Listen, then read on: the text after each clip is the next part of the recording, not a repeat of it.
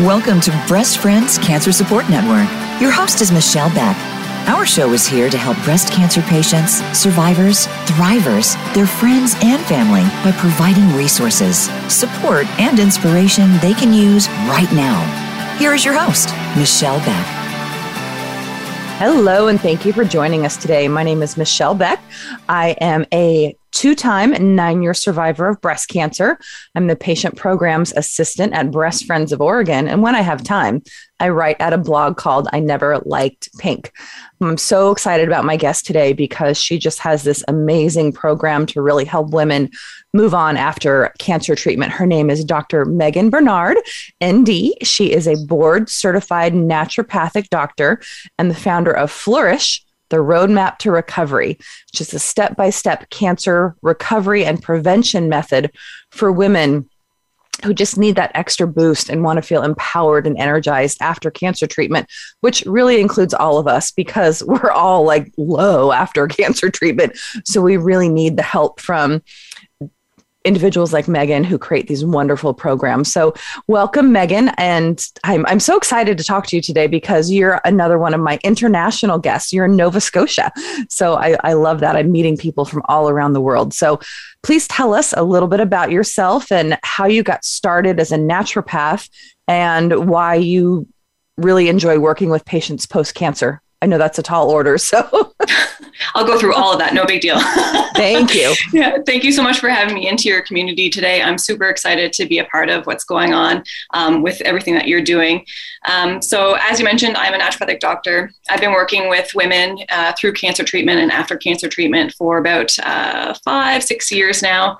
I basically got into it, just cancer has been a big part of my family in a way. So it's affected a lot of my family members. Mm-hmm. Something that I kind of experienced from a personal perspective. I've never had it myself, but through my family members, and just saw that there's a lot still to be done when it comes to helping people, supporting them throughout cancer diagnosis, and especially after finishing cancer treatment.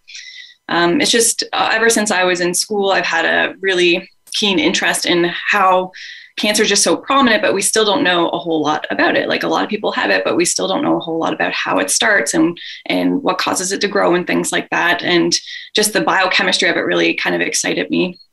And then, yeah, that's just how it got started. Well, and as we all know, cancer doesn't just affect the patient, it affects mm-hmm. everyone in the family, caregivers, friends.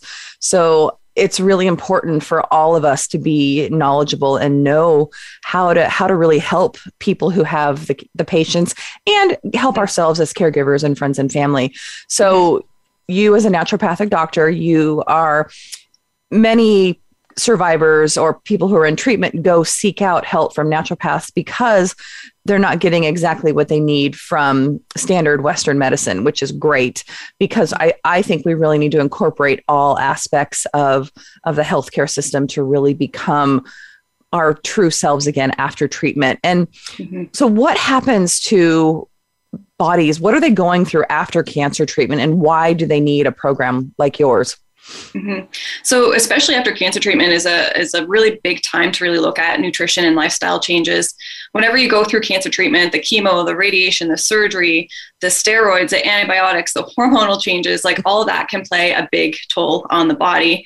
All the tissues have been affected throughout the whole body. There can be cell damage, tissue damage that we need to rebuild. We need to kind of make new cells and to make new stuff and to help heal tissues that have been damaged through treatment, we need the proper nutrition. We need to kind of give the body what it needs to kind of grow.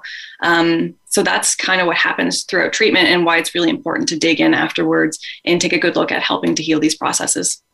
Well, you just rattled off a whole host of things that are happening in the body. So I imagine you can't just go after this willy-nilly. You really need some kind of a plan. Yeah. It's really important to have a plan, especially because everyone's so different. Like, even if you've had the same type of cancer as someone else, it's often a different treatment process for the person. And maybe you might get the same chemo, but perhaps you went through chemo a little bit differently. You had different side effects. So we really want to look at the person when it comes to creating a plan after finishing cancer treatment and figuring out what do you need, not what Sally down the street did and will that apply to you. We really want to know what's going to work for you.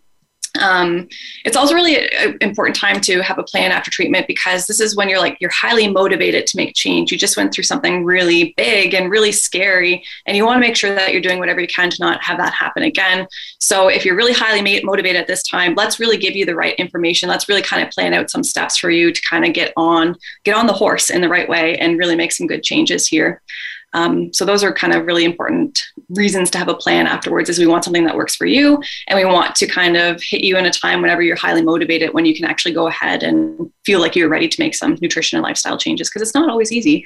No, it's definitely not easy. And especially coming out of treatment, while you may be motivated, I think most people are kind of lost, because while your medical team has done the best they can to remove the cancer from your body or help you live well if you are metastatic, you still don't know where to go. And I think the concerns of most are to probably recover faster, because you don't just want to sit there and be like, duh, or recover faster, and how to prevent recurrence, because that is a huge fear that is on probably everyone's mind. I know I'm 5 years out from my second go around, and I'm still concerned about how to prevent recurrence.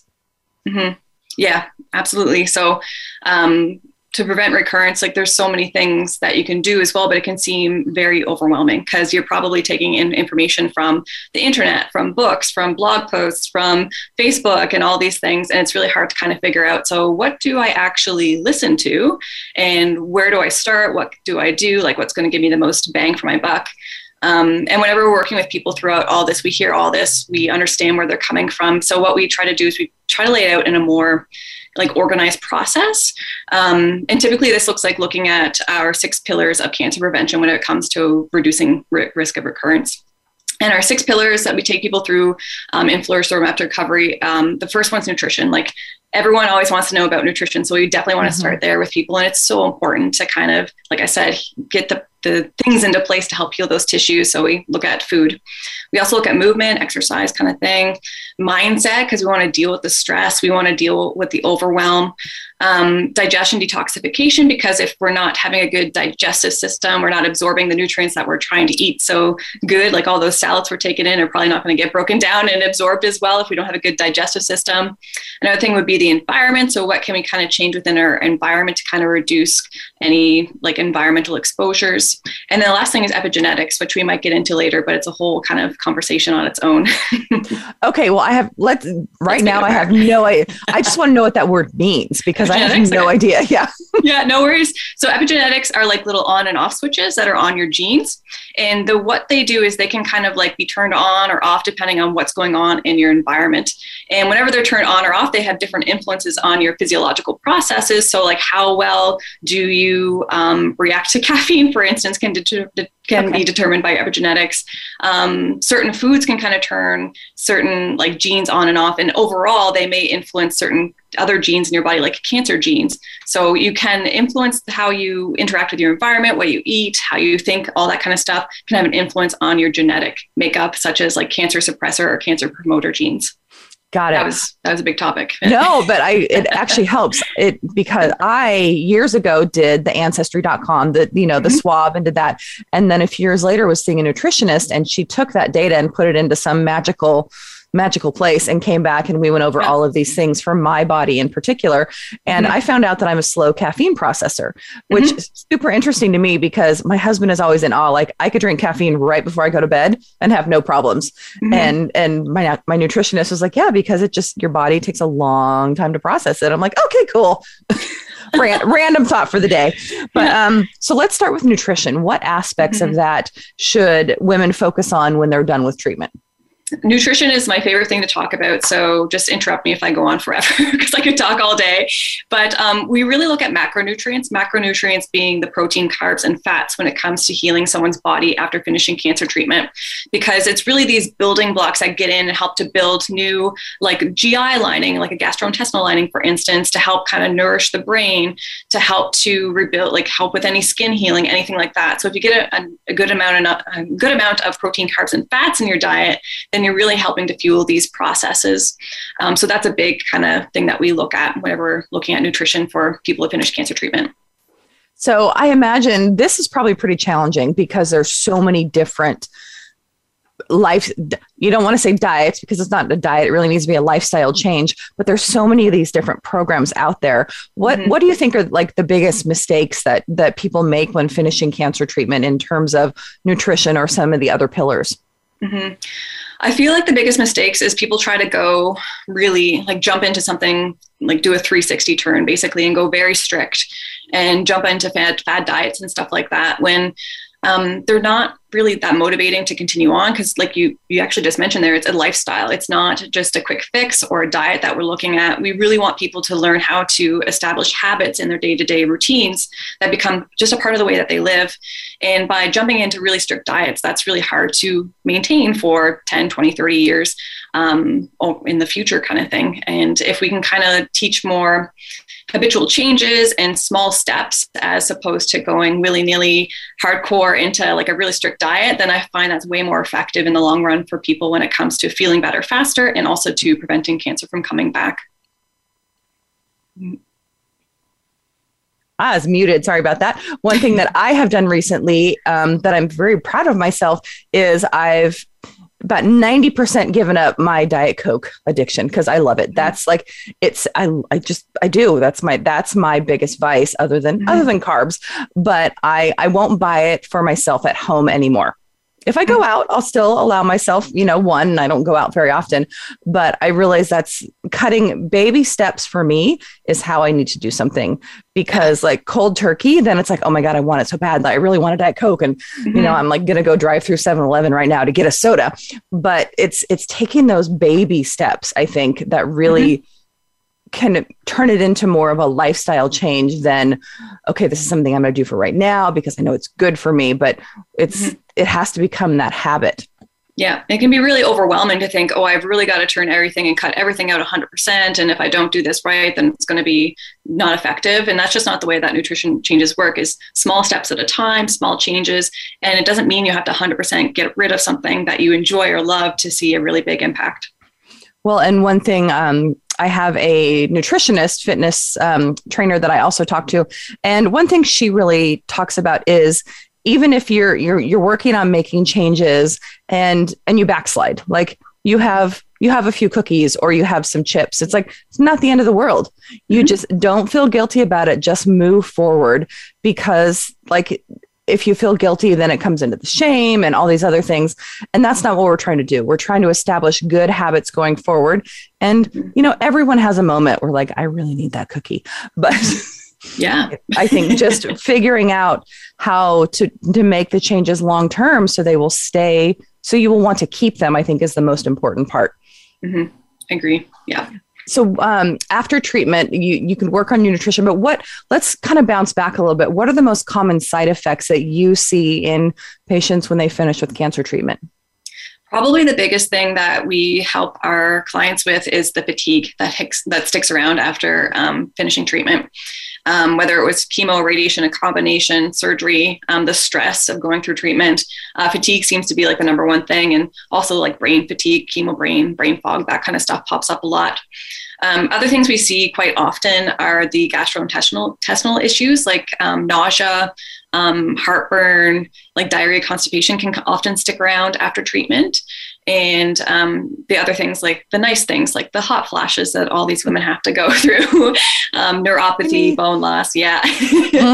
So those are the most common things that we see popping up after finishing cancer treatment. And kind of the quicker we can dig in and help support people's bodies with nutrition and stress reduction and sleep and all that kind of jazz, the faster we can see these symptoms go away or at least reduce drastically, which is nice.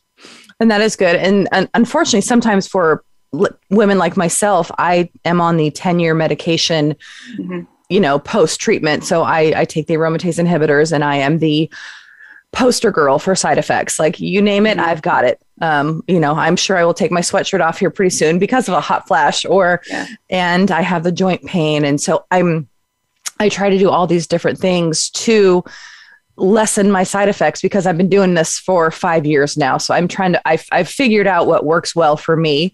For the hot flashes, I do Chinese herbs and acupuncture, and that also helps my joint pain. I take a lot of supplements with magnesium and turmeric. And, I have found the things that really help not de-amplify, but tone down my symptoms. And for me, I've found that I, have a combination of melatonin and gummies that I take at night to sleep. So I've literally tried all of the things.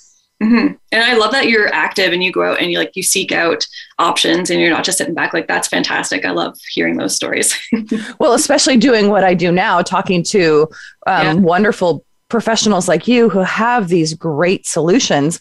It's like, I would be remiss if I didn't try all of these things. Yeah, you got so many options now. So what are some of the important steps that you would say to put together a post-treatment recovery and prevention plan? I would say the most important thing is to look at the person and do like an individualized plan and figure out what's going to work for them. Because if I tell someone to do a strict diet and it's just not going to work for their family, their lifestyle, it overwhelms them, then it's just not going to work. So we kind of take a good look at what's going on for them, maybe pick apart a few blocks that might be getting in the way of them making a change, and then kind of laying out a process from there. So that's like the number one thing I think of. But just to kind of get a little bit more detailed, like we always look at blood work, for example, because we want to see things like, where's your vitamin D at? D as in dog. Where's your B12? Where's your iron? What's your inflammatory levels like? Because this just gives us a good starting point to start measuring progress along the way as well, and to just see where can we focus our attention. And then the other big thing that we consider is just outlining their goals. Like, what do you want to see happen? Where are you at right now? And then breaking it down into manageable steps, and just something that's not going to completely throw them for a loop and say, this is everything that you got to get done. But let's say, this is where we're aiming. Let's see where we can start, and kind of how can we get to the next step? Once we're there, how can we get to the next step? So those are kind of things that we want to look at when we're creating a recovery and prevention plan, because people are overwhelmed. Their brains probably aren't working as well as they want them to work. They're fatigued. They've got a lot going on, probably stepping back into work, and they're busy. So just keep it as simple as possible, and know that even a small change can make a big difference. Perfect. We're definitely going to dig more into all these changes, but we do need to take a short break. Remember, listeners, you can make a donation on our website or by texting BF Radio to 41444 to help Breast Friends continue on its mission to ensure that no woman goes through cancer alone. You can also go on our website and look at all of our patient programs to see what we could do for you. Stay with us. We'll be back in a minute. Become our friend on Facebook. Post your thoughts about our shows and network on our timeline. Visit facebook.com/Voice America. Navigating clinical trials for yourself or a loved one can be incredibly overwhelming, and that's why we built Clara Health. We created the Clara platform in collaboration with advocates to provide an accessible and patient-centered way to connect with clinical trials. Our team is here to support you in making informed and autonomous decisions about your treatment options. If you'd like to learn more, visit clarahealth.com. Thank you for listening today. Breast Friends needs your support. We rely on donations to continue our mission that no woman goes through cancer alone, and to keep the show going. Please consider making a tax-deductible donation to Breast Friends. You can text BF Radio to 41444 or visit us at breastfriends.org to donate. You can also like us on Facebook at Breast Friends of Oregon, or follow us on Instagram at Breast Friends PDX. Be sure to tune in to the Voice America Health and Wellness channel every Wednesday at 9 a.m. Pacific, 12 p.m. Eastern Time for Breast Friends Cancer Support Network.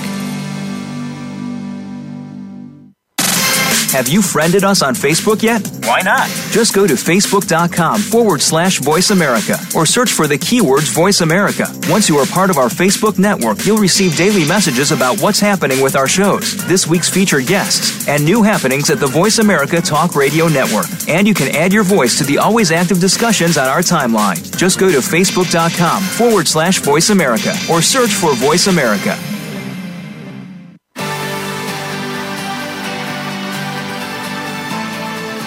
You are tuned in to Breast Friends Cancer Support Network. To reach the program today, please call us at 1-866-472-5792. Again, that's 1-866-472-5792.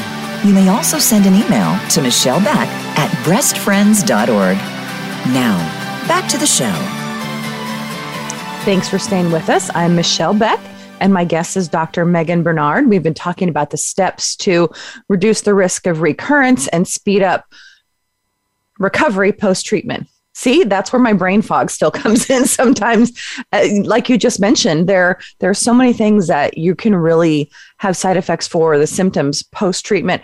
And I'm not going to lie, I'm 5 years out and I still have brain fog. And I didn't even have chemo, so I can't even say that. It's just I have cancer brain. And I know for me personally, I've done a little bit of research on it, the lack of estrogen, because I've had my ovaries removed, that really affects your brain health and your short-term memory. So that unfortunately is something that I struggle with as well. And even though like my brain can process, sometimes it just doesn't get to my mouth. Now, I imagine the recovery time is different for everyone because they've gone, while you might be on a similar cancer treatment path, each person's journey is different.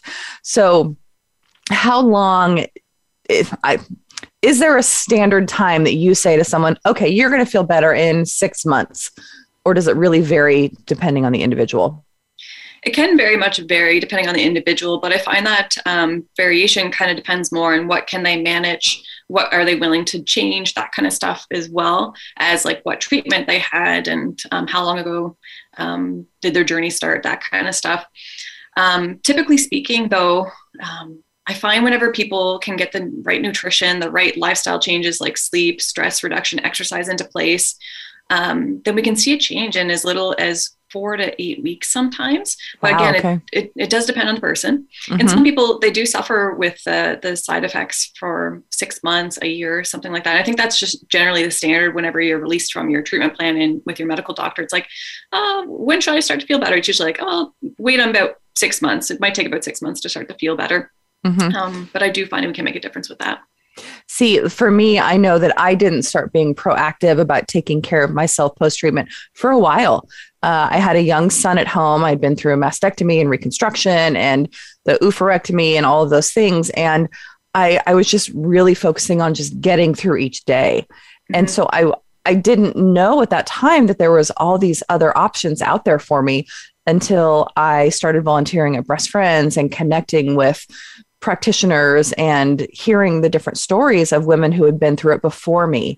And I think that's one thing that's actually really important about, that's a whole separate episode, but about finding your tribe and finding connection, because everyone, if they have that heart, they can help people who come behind them.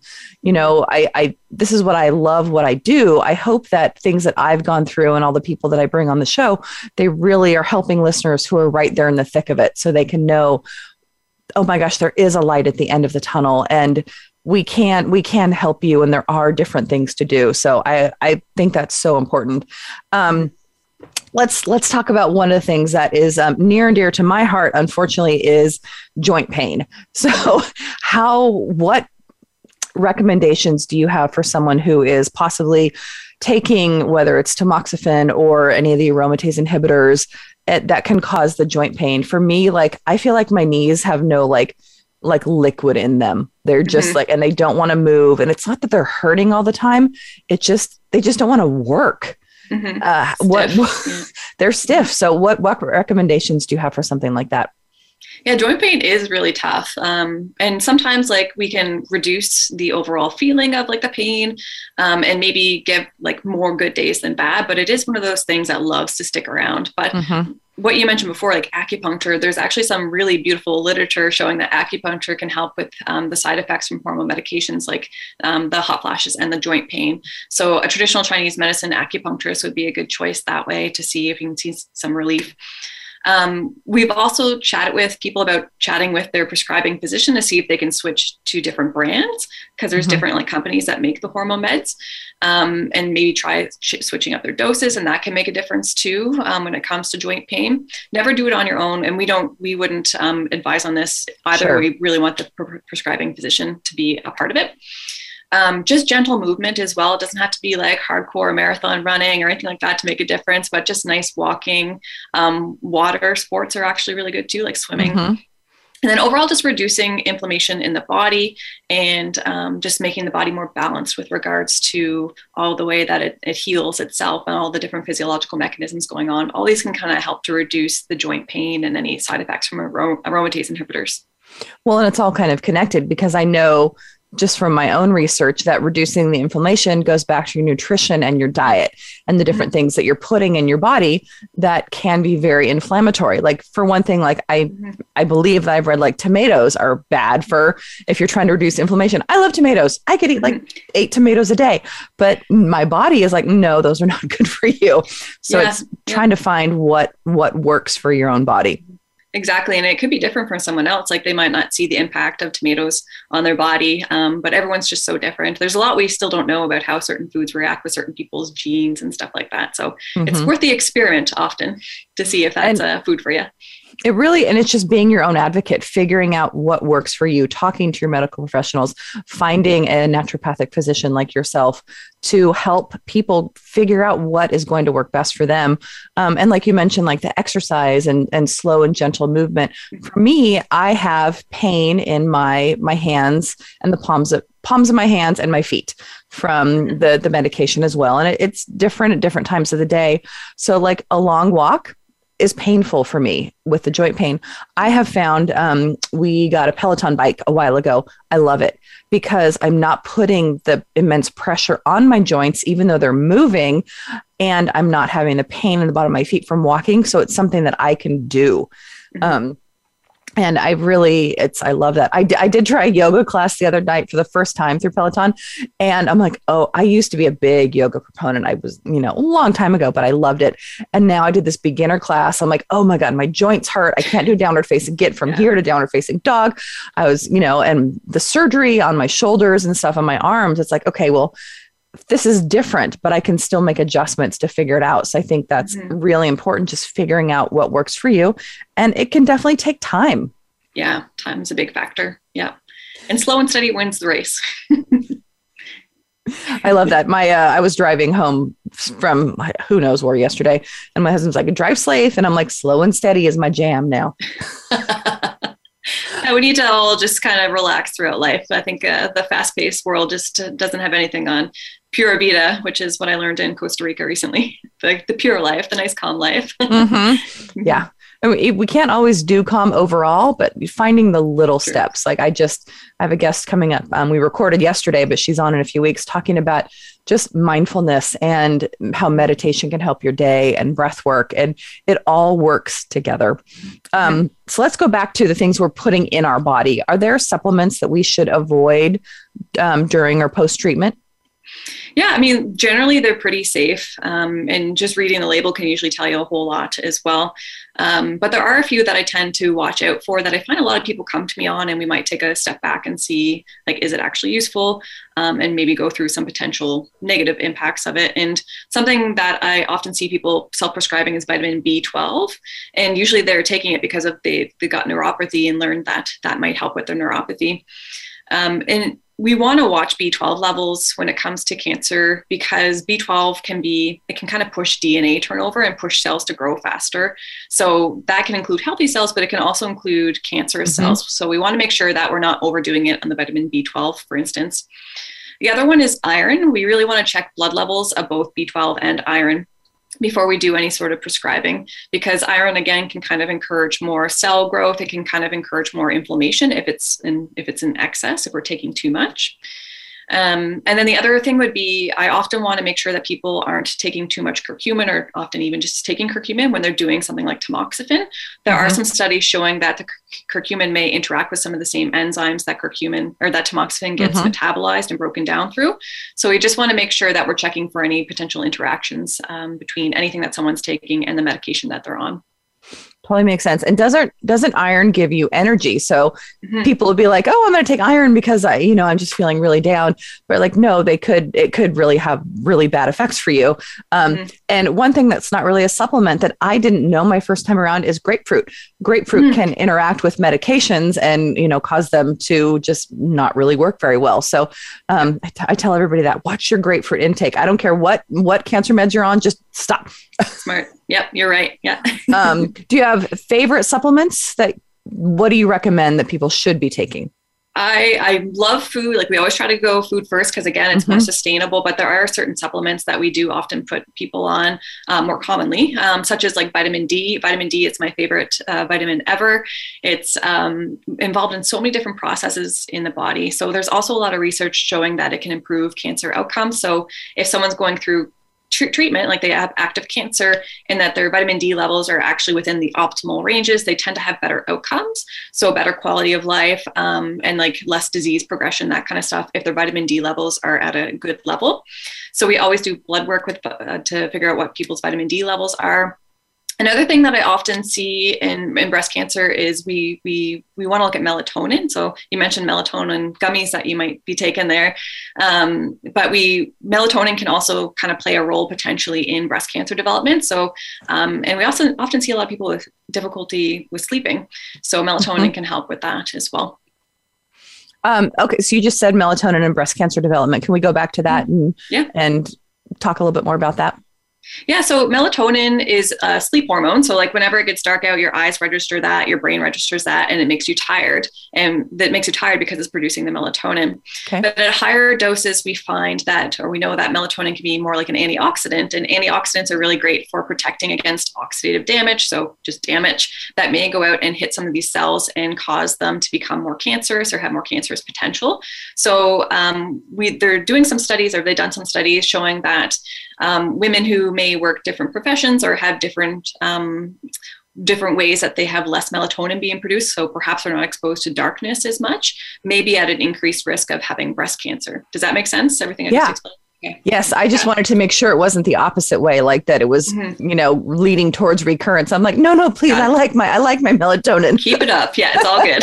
It's good stuff. Yeah. And let's go back to vitamin D for a second, because you and I both live in places where it's not super sunny all the time. And especially I'm in the Pacific Northwest and you in Nova Scotia, but we just don't get a lot of sun. And I moved here from Southern California and I had no idea that I should have been supplementing with vitamin D at that point. And now I take a ridiculous amount, and my oncologist, we talk about how much I take, and I get tested every 6 months and I'm still in a good level, but I have to take so much to stay in that good level. So the blood work is so important. And, it's definitely like in my, everyday toolkit. And that's definitely something that listeners, you should talk to your practitioners about that and make sure you're getting enough vitamin D, because it's definitely helps reduce the recurrence and, will keep you on the right track. Mm-hmm. Yeah. Blood work is like totally key when it comes to those kind of vitamins like vitamin D, because like you said, like someone could come and they'd be like, oh, I've been taking 10 drops for like the last couple of months. I'm sure my levels are fine, but we still test and still not quite there. And the type of vitamin D supplement you take can also be important. The liquid form is usually the best absorbed in vitamin D3 as opposed to D2. Those kind of things can all be important factors in getting the right amounts in your bloodstream. And is it true that if you take it with vitamin K, it helps get into your body better? Is that the right way to say it? Yeah. So they kind of like help with the absorption. The K and the D work together. One thing I would watch for though, like for instance, if you're taking 10,000 IU a day, sometimes they combine the K and the D in one supplement. And we want to make sure that if you are taking 10 drops to get your vitamin D levels, that you're not taking 10 drops of the combo, because then you'd be like overdosing on your vitamin K. So we do need less vitamin K than we would need vitamin D typically. So just watch your doses if you are planning on taking the K and the D together. What does K do otherwise? Well, K it's very important in a bunch of different things. So like it can be involved in blood clotting and bone absorption, things like that. You get K in like dark green veggies, those kind of things too, can be important for your teeth even. So but mostly we use it for helping with vitamin D absorption. Okay. You had mentioned one thing earlier that I want to talk about as well is bone health.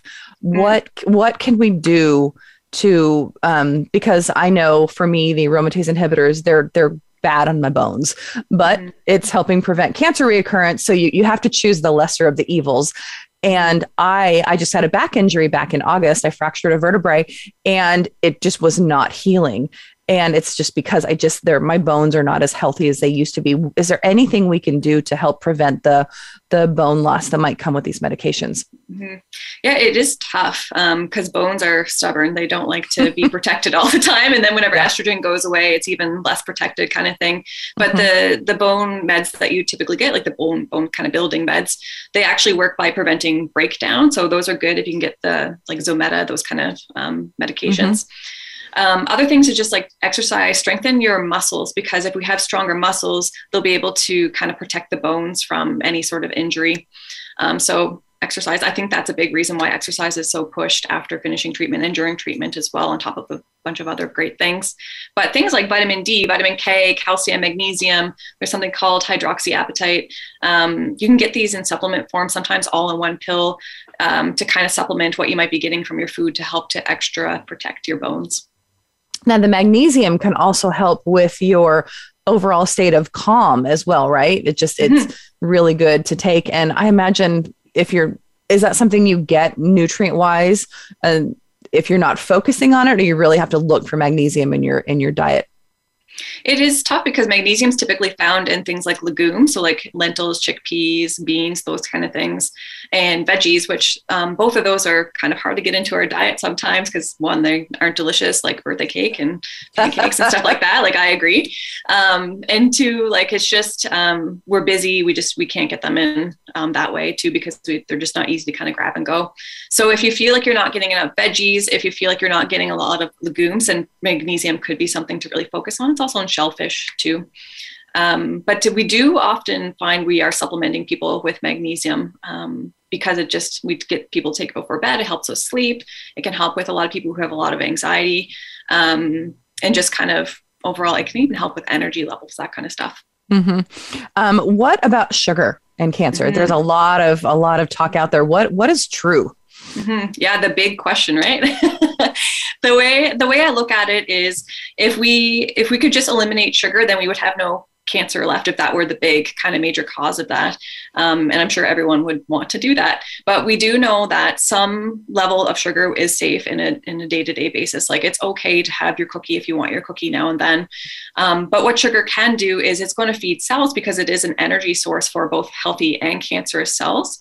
So it can technically fuel cancer. And I think that's what people mean whenever it says that sugar feeds cancer. Mm-hmm. And the big thing I find is that it also can stimulate inflammation. It can also dysregulate insulin levels. Insulin's a known growth promoter, that kind of stuff. So there is something to consider when it comes to reducing sugar and improving your cancer recurrence rates, like making sure that doesn't come back. But I don't want people to be absolutely terrified of sugar because they're thinking that cookie that they really enjoy is going to be something really destructive. It's not. Moderation. So we do need to take a short break, but I wanted to remind the listeners out there, if you would like to be a guest on my show or tell me your warrior story that I can read that tells us what inspired you after cancer or how your life has changed for the better since cancer, please email me. I'm at michellebeck@breastfriends.org. Stay with us. We'll be back soon. Become our friend on Facebook. Post your thoughts about our shows and network on our timeline. Visit facebook.com/Voice America. Navigating clinical trials for yourself or a loved one can be incredibly overwhelming, and that's why we built Clara Health. We created the Clara platform in collaboration with advocates to provide an accessible and patient-centered way to connect with clinical trials. Our team is here to support you in making informed and autonomous decisions about your treatment options. If you'd like to learn more, visit clarahealth.com. Thank you for listening today. Breast Friends needs your support. We rely on donations to continue our mission that no woman goes through cancer alone and to keep the show going. Please consider making a tax-deductible donation to Breast Friends. You can text BF Radio to 41444 or visit us at breastfriends.org to donate. You can also like us on Facebook at Breast Friends of Oregon or follow us on Instagram at Breast Friends PDX. Be sure to tune in to the Voice America Health and Wellness channel every Wednesday at 9 a.m. Pacific, 12 p.m. Eastern Time for Breast Friends Cancer Support Network. Have you friended us on Facebook yet? Why not? Just go to facebook.com/Voice America or search for the keywords Voice America. Once you are part of our Facebook network, you'll receive daily messages about what's happening with our shows, this week's featured guests, and new happenings at the Voice America Talk Radio Network. And you can add your voice to the always active discussions on our timeline. Just go to facebook.com/Voice America or search for Voice America.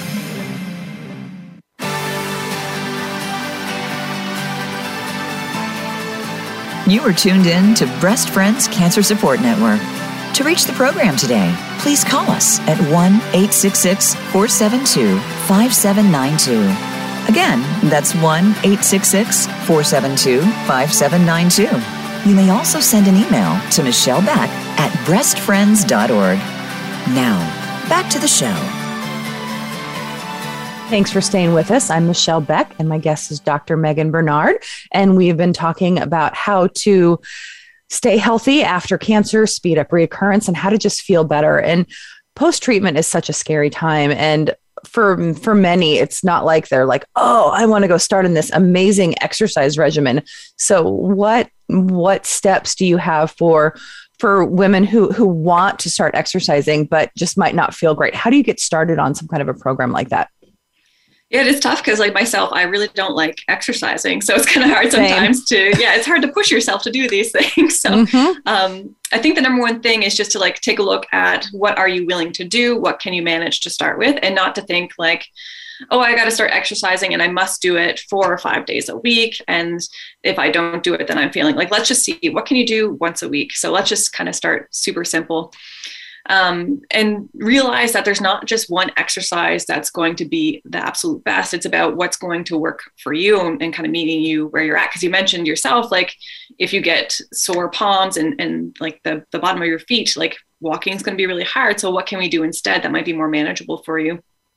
There are certain guidelines in place, like the World Health Organization, for instance, kind of recommends like 180 about minutes a week of like moderate intensity exercise, where it's like you can't sing, but you can talk. So that would be like what moderate intensity exercise is. But I feel like that's more of a goal. We don't need to get you there like tomorrow.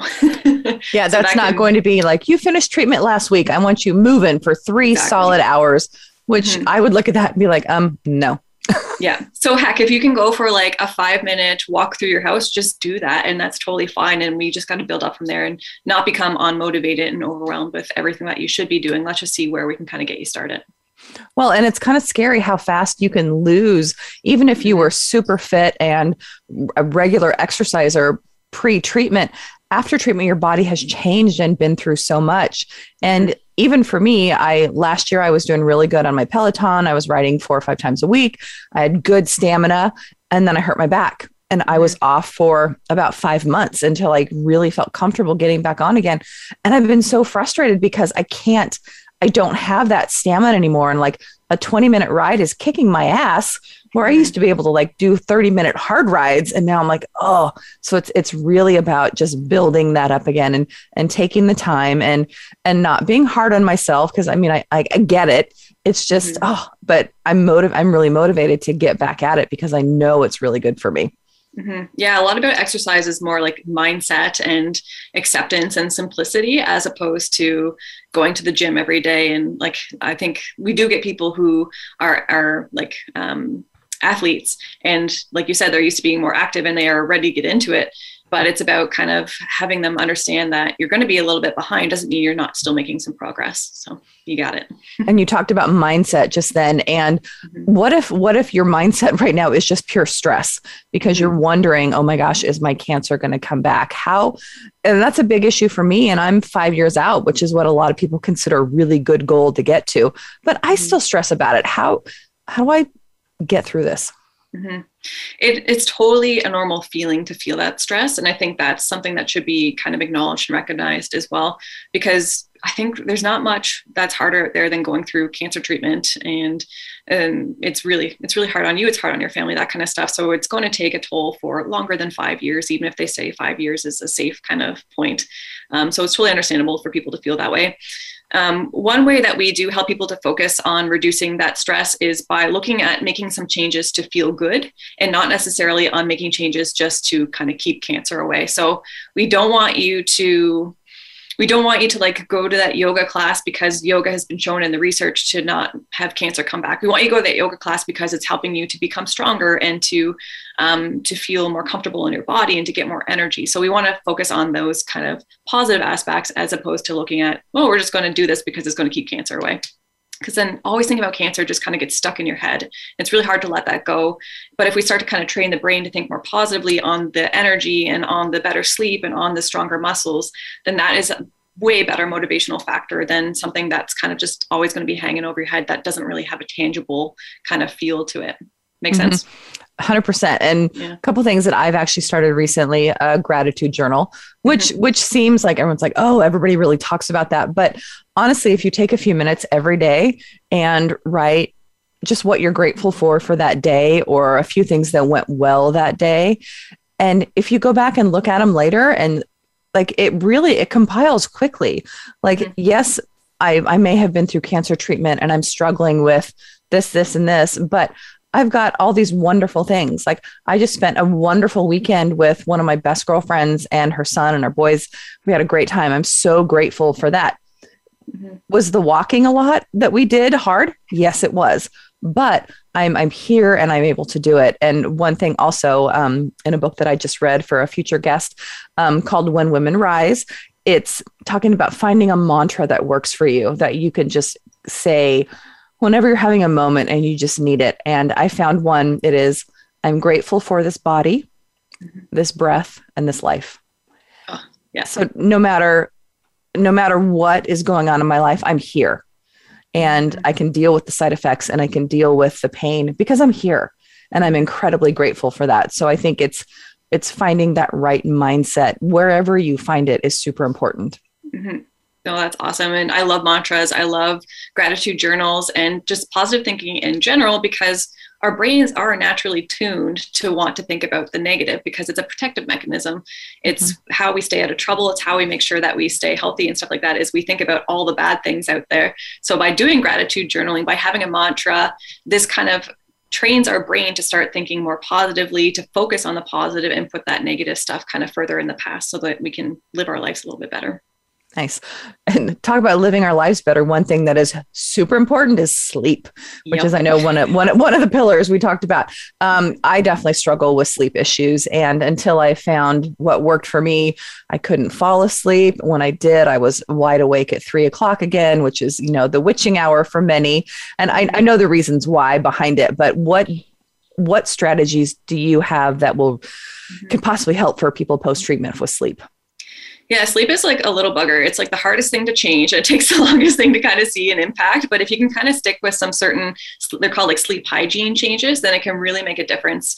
And sometimes it might take like a couple of weeks, even a couple of months to really see a big impact. But certain things like establishing a bedtime and a wake routine. So if you go to bed at the same time and wake up at the same time, and not allow yourself to kind of sleep a little bit for like in the morning, you fall back to sleep for half an hour, you're up for a little bit, like that can really disrupt something called your circadian rhythm, which is that sleep wake cycle.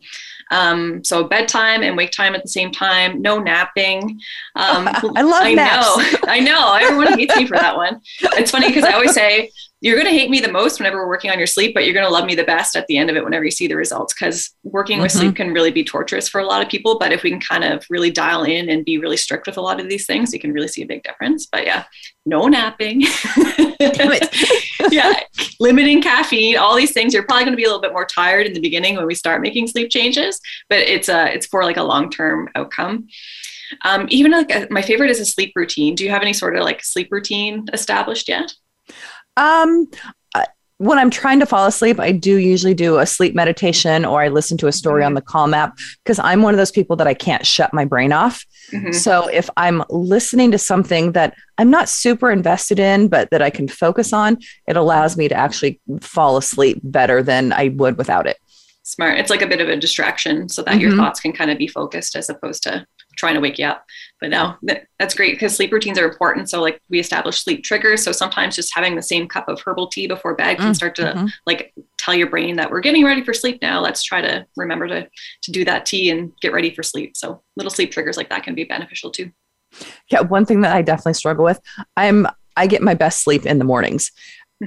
like literally, but I will wake up all throughout the night, and then I could sleep until 10, but my lifestyle doesn't allow me to sleep until 10 every day because the alarm goes off at 6:30 to get my son to school and the dogs and all that. So I'm not going to lie. I do sleep in on the weekends when I can. And then I'm sure I pay for it overall, but I love sleep. It's really fine. Maybe something like a sleep lamp can be beneficial for people who have trouble waking up in the morning, like earlier, where you get like a sunlight lamp, and having that sit in front of you can help to reestablish that circadian rhythm where it starts to boost that cortisol that should go up in the morning to wake you up. And then that can then allow your melatonin to kind of go up in the darkness and put you to sleep a little bit earlier. Interesting. Okay.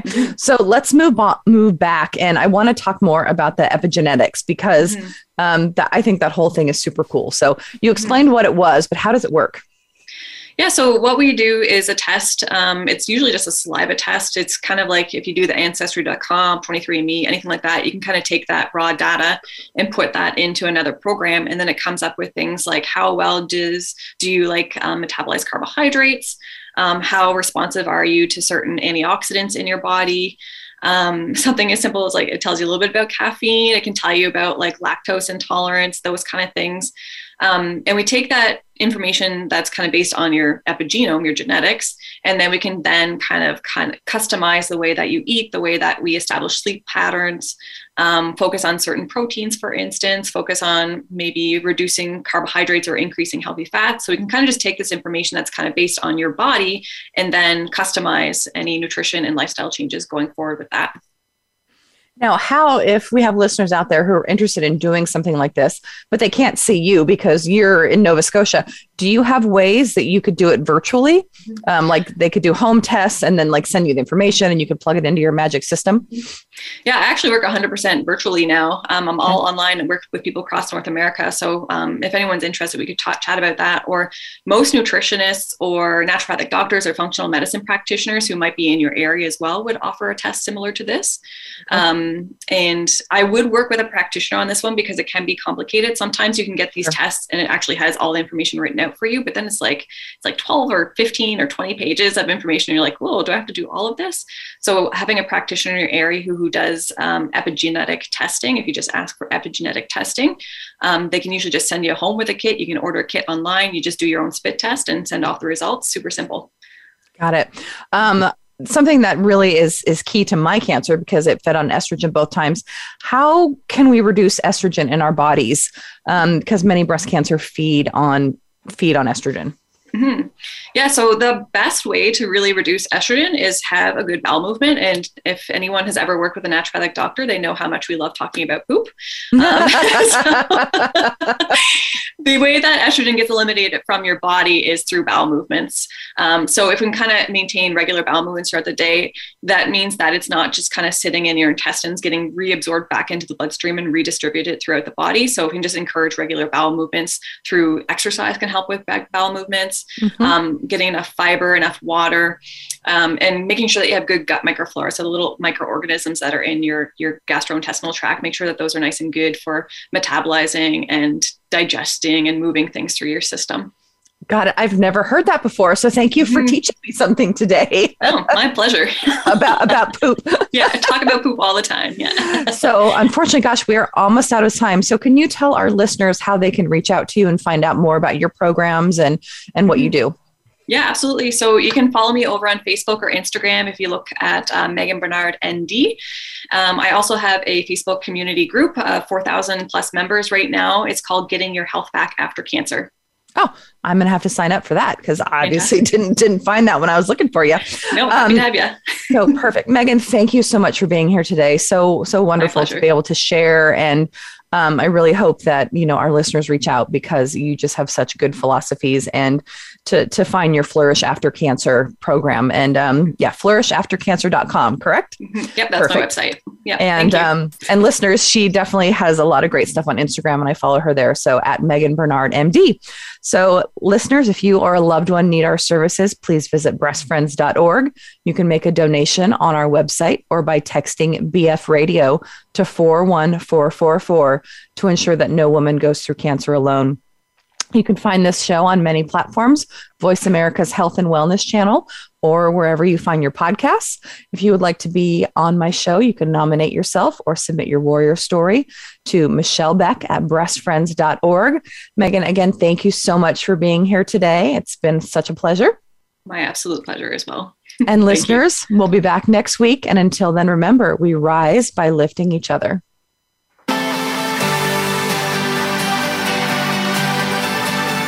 Thank you for listening to Breast Friends Cancer Support Network.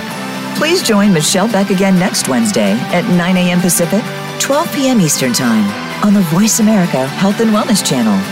We rise by lifting each other.